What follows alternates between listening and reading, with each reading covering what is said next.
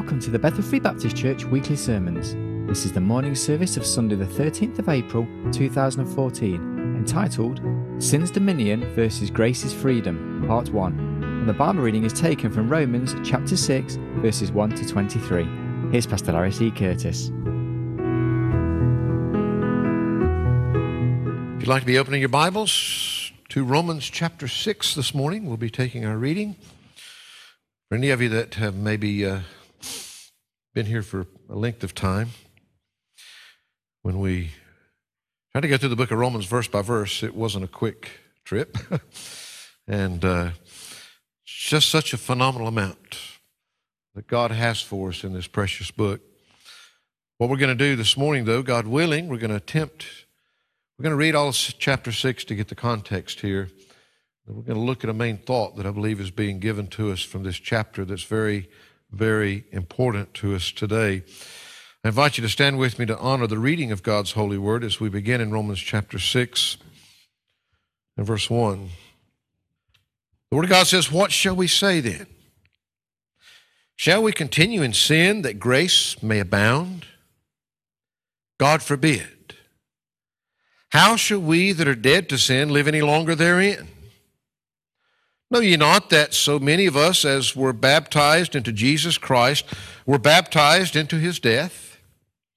Therefore we are buried with him by baptism into death, that like as Christ was raised up from the dead by the glory of the Father, even so we also should walk in newness of life. For if we have been planted together in the likeness of his death, we shall be also in the likeness of his resurrection, knowing this, that our old man is crucified with him, that the body of sin might be destroyed, that henceforth we should not serve sin. For he that is dead is freed from sin. Now if we be dead with Christ, we believe that we shall also live with him, knowing that Christ, being raised from the dead, dieth no more, death hath no more dominion over him. For in that he died unto sin once, but in that he liveth unto God. Likewise, reckon ye also yourselves to be dead indeed unto sin, but alive unto God through Jesus Christ our Lord. Let not sin therefore reign in your mortal body, that ye should obey it in the lust thereof. Neither yield ye your members as instruments of unrighteousness unto sin, but yield yourselves unto God as those that are alive from the dead, and your members as instruments of righteousness unto God. For sin shall not have dominion over you. For ye are not under the law, but under grace. What then? Shall we sin because we are not under the law, but under grace? God forbid. Know ye not that to whom ye yield yourselves servants to obey, his servants ye are to whom ye obey, whether of sin unto death or of obedience unto righteousness? But God be thanked that ye were the servants of sin, but ye have obeyed from the heart that form of doctrine which was delivered unto you. Being then made free from sin, ye become the servants of righteousness. I speak after the manner of men because of the infirmity of your flesh. For as ye have yielded your members servants to uncleanness and to iniquity unto iniquity, even so now yield your members servants to righteousness unto holiness. For when you were the servants of sin, ye were free from righteousness. What fruit had ye then in those things whereof ye are now ashamed? Well, the end of those things is death. But now, being made free from sin, and become servants of God, ye have your fruit unto holiness, and the end everlasting life. For the wages of sin is death, but the gift of God is eternal life through Jesus Christ our Lord. Father, we do thank you again, Lord. Lord, that as we're gathered to hear, that we read these precious truths and we're reminded of just what was accomplished for us by Jesus Christ on that cross, because of the wonderful grace that you've bestowed upon us. We pray now that as we look at these thoughts this morning, that Lord, you would help us. Help us to grasp the importance of what you're saying to us here. Help it to be applied to our lives in a way, Lord, that would make each and every one of us more like our Savior. For it's in his name we pray. Amen and amen. It's hard sometimes when we start trying to evaluate the cost of some things. We can look back throughout man's history and we can see that there are those that have gone before us that have paid some very great prices so that we may merely have, even as we are enjoying here this morning, this thing called freedom. That we can have the freedom to gather together and to have God's word and to speak God's word. Mankind has time and time again come under the dominion of that selfish, prideful, sinful, dictators of men that we find even in scriptures, those evil rulers that God tells us about. And throughout humanity, there seems to be those that have placed their dominion over mankind for their own selfish greed. To many, no price was too high to pay for the freedom that we enjoy today. But in the passage that we read before us here today, we're told of another ruler that has at some time or another has had each and every one of us under his dominion. And if we were to try to think of the worst, most evil rulers of history, the one that we find here is more ruthless and prideful than any of the others that we might even begin to mention. As a matter of fact, he's the one himself that has dominion over the worst of mankind's that we may mention this morning. He is the very root of all of that selfishness. He is the very root of all of those evil ways that they might come up with. He is the most self-centered and jealous. He will stop at nothing to satisfy his lust. No matter how much he gets, no matter how many that he has under his dominion, it's never enough. He always wants more. His name? Sin. Sin. Now you might think that I would say Satan, but you really can't distinguish between the two of them in these truths.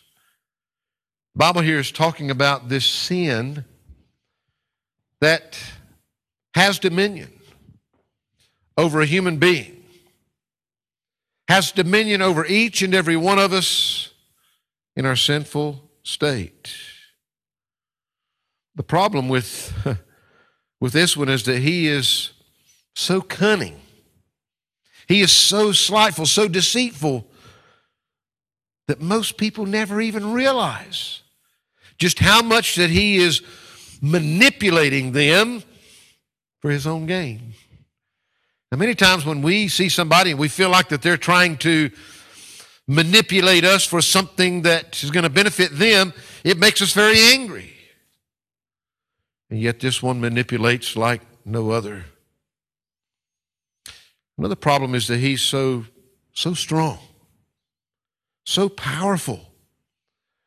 You know, we could, again, look at history and we could find these rulers that stand out above the others because they had such strength and they were able to conquer other people, to have dominion over others, and that's why they stand out.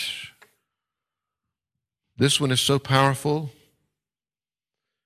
that we stand no chance to win in the strength that we have. We could sacrifice everything that we have, everything, but it wouldn't be enough to satisfy this one. We, in ourselves are not able to overthrow him. We're not able to overpower him. We are helpless before him because he has such power over us. But God has given us a solution.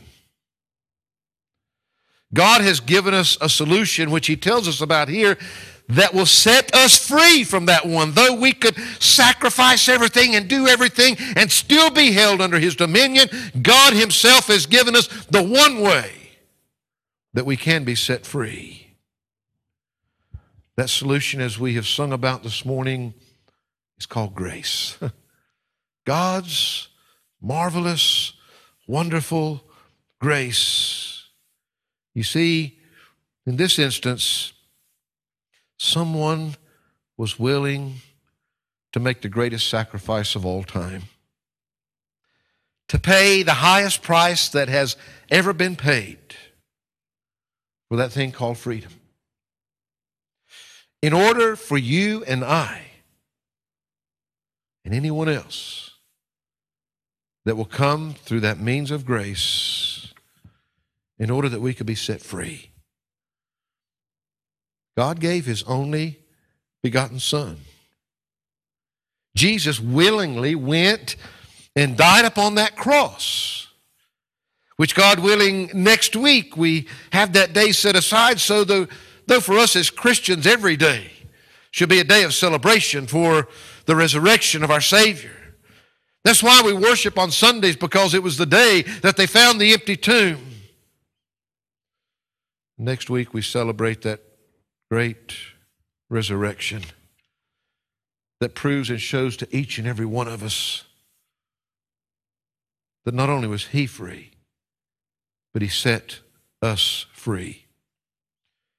Now, approach this with some caution also, because the truth is, many times for us, as we try to take, and of course Paul told young Timothy to study to show himself approved unto God, a workman that needed not to be ashamed, rightly dividing the word of truth. I have had many questions asked to me lately concerning this whole matter of sin and grace and the law and grace, and how that they intertangle with each other, because it's hard for us sometimes. We find that many that we would know personally today are struggling with those things today. In fact, in God's Word, God doesn't try to make it hard for us to understand. He tries to make it simple for us to grasp and understand. We are the ones that tend to complicate things. In order for us to grasp and understand this, I really want us just to look at these two things in comparison, in relation to each other, that he's giving us in this chapter. One is sin's dominion, and the other is grace's freedom. Sin's dominion versus grace's freedom. He told us there in verse 14, he said, "For sin shall not have dominion over you." Sin shall not have dominion over you. I mean, we stop and try to understand this one that we said is more powerful than any evil ruler that's ever been, that has all this strength and all this power. What does it mean to have dominion? Well, the dictionary says it's to be lord of, to rule, to have dominion over. It's used of things or forces that have the power to control someone else. As we consider some things about sin, as a cruel ruler, the Bible says reigns unto death. We might ask ourselves the question, well, what right does he have? What right does sin have to rule over me? Does sin and Satan have that right? Well, sin gained the right.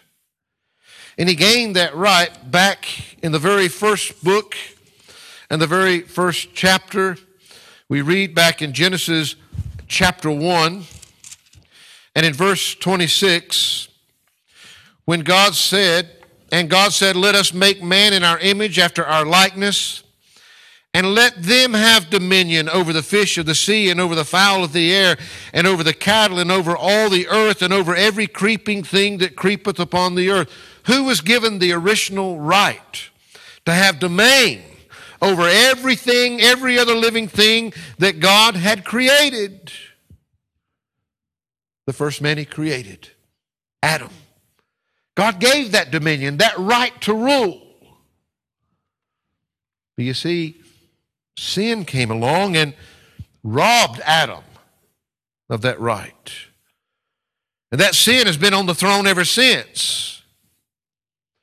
And as he sits upon that throne, he rules with this cruel bondage that he exercises on all of his subjects that are helpless to do anything about it. You see, it's actually the authority to rule that he took from man and that he himself now exercises upon this earth. Look in the Gospel of Luke, if you would. Gospel of Luke, chapter 4. In Luke chapter 4, notice what he says there in verses 5 to 7. Luke chapter 4, verses 5 to 7. And the devil, taking him up into an high mountain, showed unto him all the kingdoms of the world in a moment of time. And the devil said unto him, all this power will I give thee, and the glory of them, for that is delivered unto me, and to whomsoever I will give it. Satan talking to who? Jesus Christ. And he's trying to tempt Jesus Christ. And as he's there and he's got him on this high mountain, he says, just look, all of this power I'm going to give to you. Why? Because it was delivered to me, and I can give it to whoever I want to give it to. If thou therefore wilt worship me, all shall be thine. Satan even had the power to offer it to Jesus Christ. God gave it to man. But in the garden, man was tempted when he disobeyed the one prohibition that God had given him. And at that moment, sin took that dominion that had been given to man. We find that because of our choice, in the beginning of our humanity, we gave sin that dominion in our lives. He has the right to rule. Does he have the power to rule? Somebody can be given the right, but does he have the power? Well, I can tell you that we can't even begin to measure and understand. That's why that if people truly grasp and understand that this one called Satan is out to kill, to steal, and to destroy, I have absolutely no doubt that if some awesome, evil, powerful person was chasing after you, and you know whether he broke into your house or whether he found you on the job or whether he's chasing you down the street, he is there, he's come to destroy you, and you can see the power that he's got to do it, what would you do? You'd either run from him if you had nothing to fight him with, or you'd stand up against him if you did. Well, this one called Satan, we know. Where's our thinking? He is there for our destruction. Are we going to kid ourselves? Are we going to deceive ourselves? Well, he's not really such a bad guy. He's not really going to hurt me. He's going to let me have a good time, and I'm going to enjoy it, and who knows what the future holds. We better recognize our enemy. We better recognize the power that he has. In Revelation chapter 13, verses 3 and 4, Word of God says, and I saw one of his heads as it were wounded to death, and his deadly wound was healed, and all the world wondered after the beast. They worshiped the dragon, which gave power unto the beast, and they worshiped the beast, saying, Who is like unto the beast, who is able to make war over him? Who's able to stand against this one? Of course, we find that in the latter days he will show himself with that great power that he has. Satan, the power that he has, the power that he holds. What we're reading here in Romans, notice in chapter 7 in verse 18 that it says, For I know that in me, that is in my flesh, dwelleth no good thing, for to will is present with me, but how to perform that which is good I find not. Why is that? Because of that dominion that sin has over us, because of our enemy. He has the power to rule because of our depravity, because of who we are. He also sometimes has power over us, not just because of our depravity, but sometimes we give it to him just because of our peers. You see, you need to realize the world around you is under his control. Those people around you, they are under his control. Good, moral people will do wrong simply because everybody else is doing it. Simply because it's what's going on around them. He has power over us because of our depravity, because of our peers, and we allow him this power because we are more worried about what somebody else is going to think of us, fitting into their crowd. In Hebrews chapter 2, we find another reason that he has power over us. Hebrews chapter 2 and verse 14. For as much then as the children are partakers of flesh and blood, he also himself likewise took part of the same, that through death he might destroy him that had the power of death, that is, the devil. You see, he has power over us because he has that power of death. Jesus died to take that power from him. Satan uses that fear of death to terrorize people. We find that one thing that is pretty frightening when we really stop and take it to its conclusion, and that's what we find in 2 Corinthians chapter 4, another power that he has. In 2 Corinthians chapter 4, notice what it says in verse 3 and 4. It says, 2 Corinthians, I was in 1 Corinthians. Chapter 4, verses 3 and 4 says, But if our gospel be hid, it is hid to them that are lost, in whom the God, small g, of this world hath blinded the minds of them which believe not, lest the light of the glorious gospel of Christ, who is the image of God, should shine unto them. The devil has the power to blind people to the truth of the gospel. Now, this is important for a lot of reasons. Number one, there's an awful lot of people out there that maybe have never, ever had anything to do with Christianity or the church, or never even professed to be any kind of Christians or followers of God whatsoever. The Bible says he has the power to blind them. You see, when they're operating in their natural, normal minds, the devil can blind them to that truth. What's more frightening is our churches are filled with people that are sitting in seats just like we are here this morning. And they got all the religious baggage. They call themselves Christians. They consider themselves okay with God.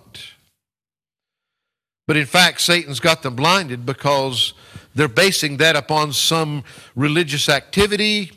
They're basing it upon some prayer they prayed, some words sometime that in actual fact it was never anything from the heart. They were never sorry for their sin. They never genuinely sought God to forgive them because of what was in their heart.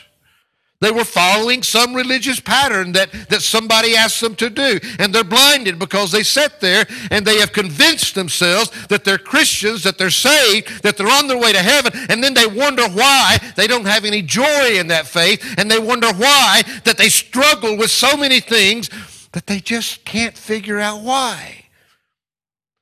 We have no power over this enemy. We cannot defeat him. Well, sometimes he might give you a little tantalizing carrot or something to make you think that you're making progress.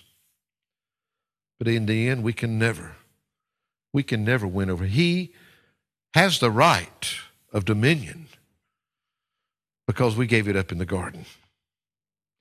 He has the power to have dominion, a power that the Bible shows us in place after place that we have no hope against whatsoever. He can blind you to the fact, you sit there thinking that you're okay. When all along, he's sitting back and laughing and winning because he is getting the victory in destroying you both now and forever. We need to recognize we have no hope. He does have dominion. He does have this power upon us.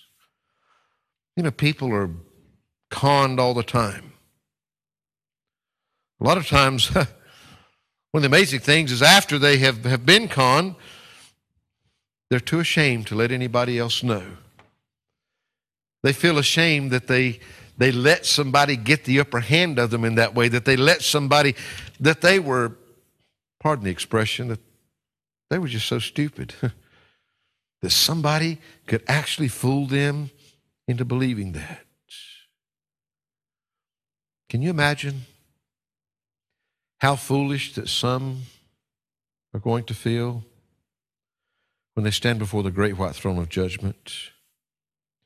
And they have to admit that they had the truth there all the time and they let Satan pull the wool over their eyes. They let Satan make them believe a lie.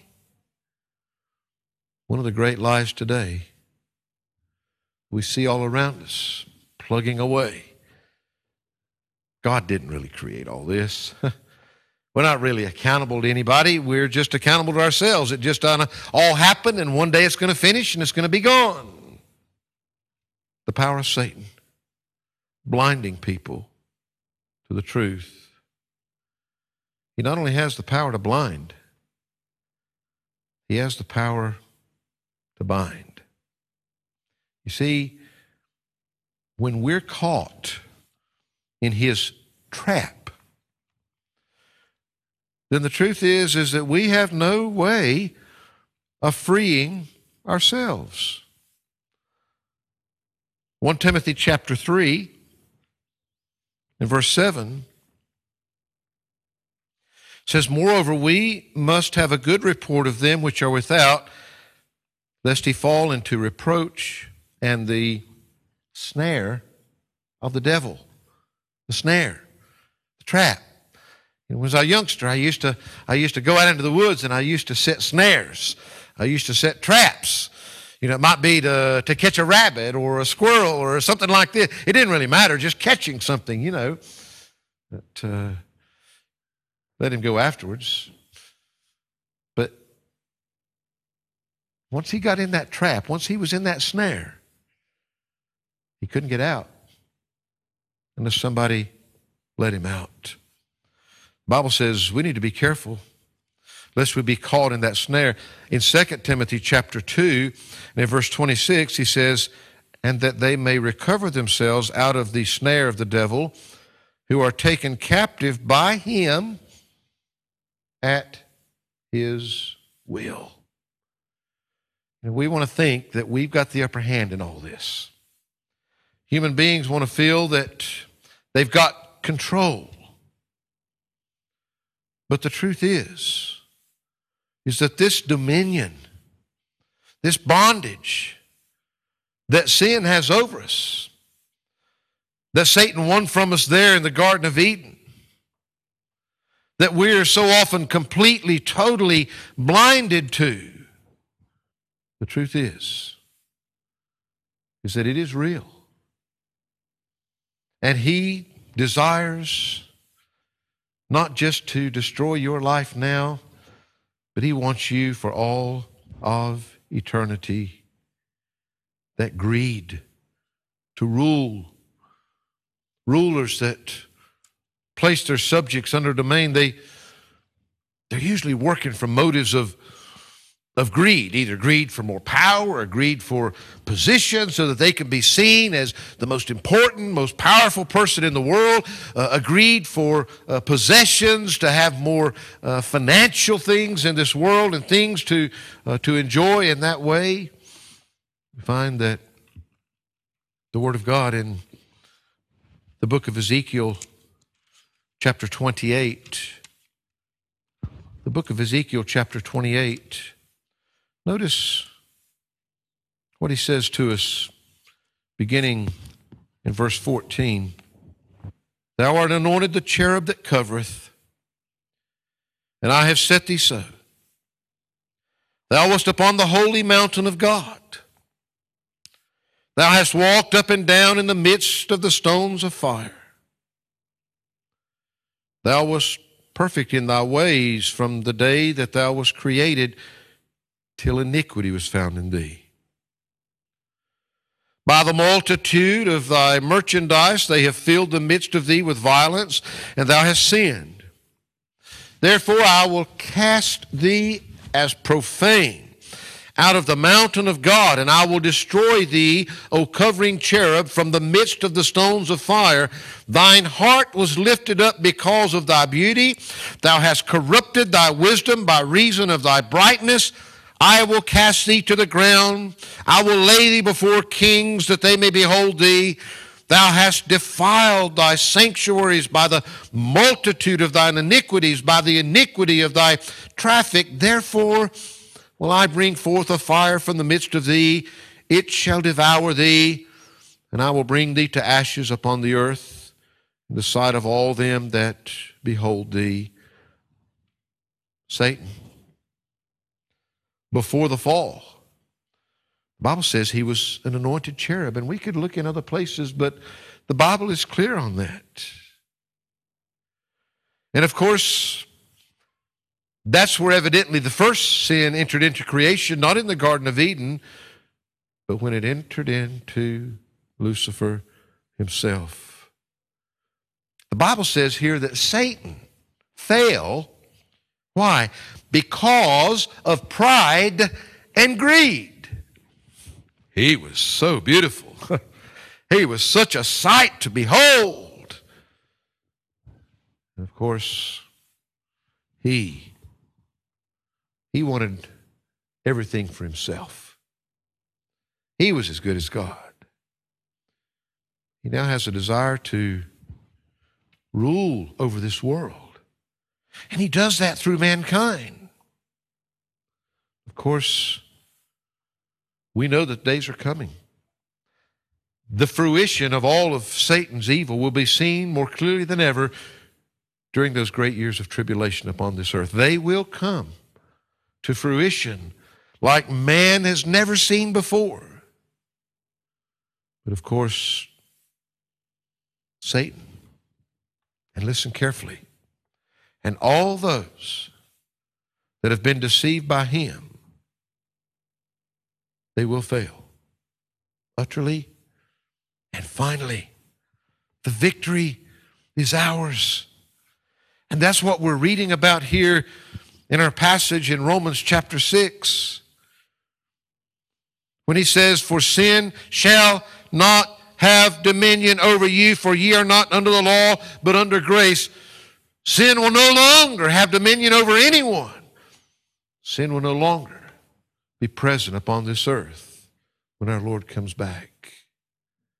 You see, the first thing, if we're going to grasp and understand, and we're going to leave it here this morning, and we'll come back and I want to show you one of the most beautiful things in all the world. You see, we are foolish not to recognize the power, the dominion that sin and Satan have over us in ourselves, in our flesh.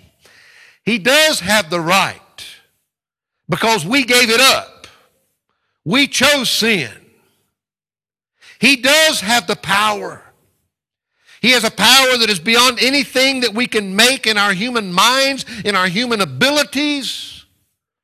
Satan is more powerful than we can never destroy him. We can never take him on. In that power, we need to realize he is blinding people. People are deceived. And the sad thing is that in so many cases, they know the truth. They've heard the truth. The Bible tells us, be careful, because this one, his dominion and his power, if the gospel is hid, it's hid to them that are lost. It can't be hid to a saved person. That's for sure. But to many that are lost, it's genuinely hid.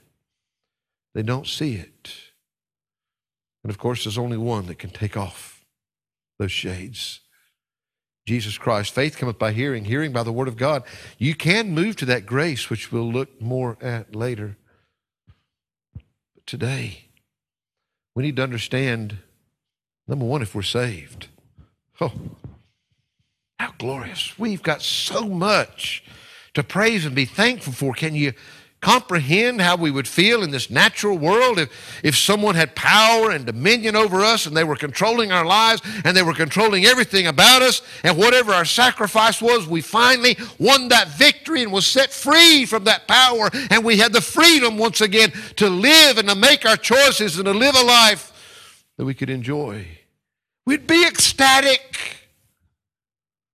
And yet, we fail to remember sometimes just what we've been set free from, where our life was at, what kind of power that we were under, the dominion that had control over our lives, that one that had dominion over us. Today, we ought to be praising him.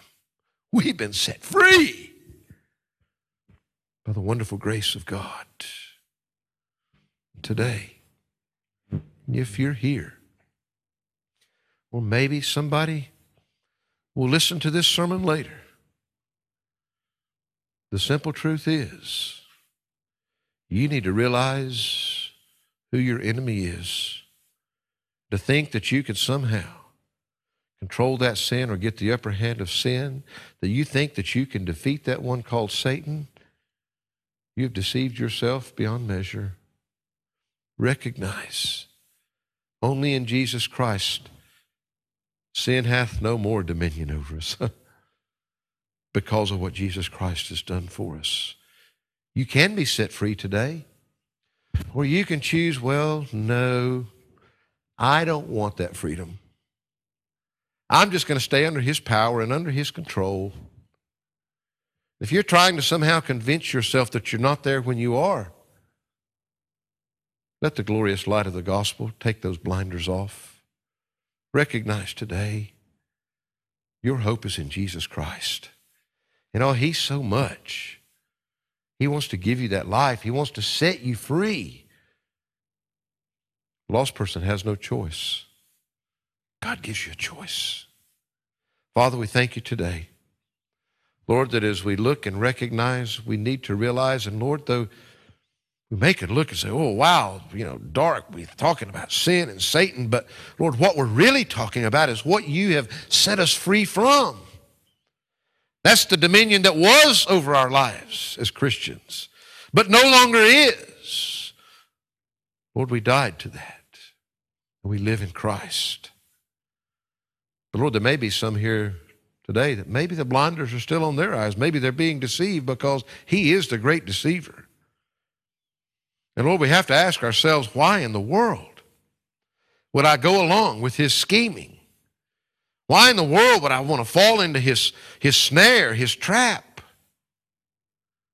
He only wants to destroy me now and for eternity. Why would I not want to be set free by the glorious grace that can be ours through Jesus Christ? Oh, help us as Christians. Help us as the great songwriters to count our blessings, name them one by one. Help us, Lord, to rejoice and celebrate what you've genuinely done for us and what you've set us free from. We'll give you all the praise and thanks for it in Christ's name. Amen.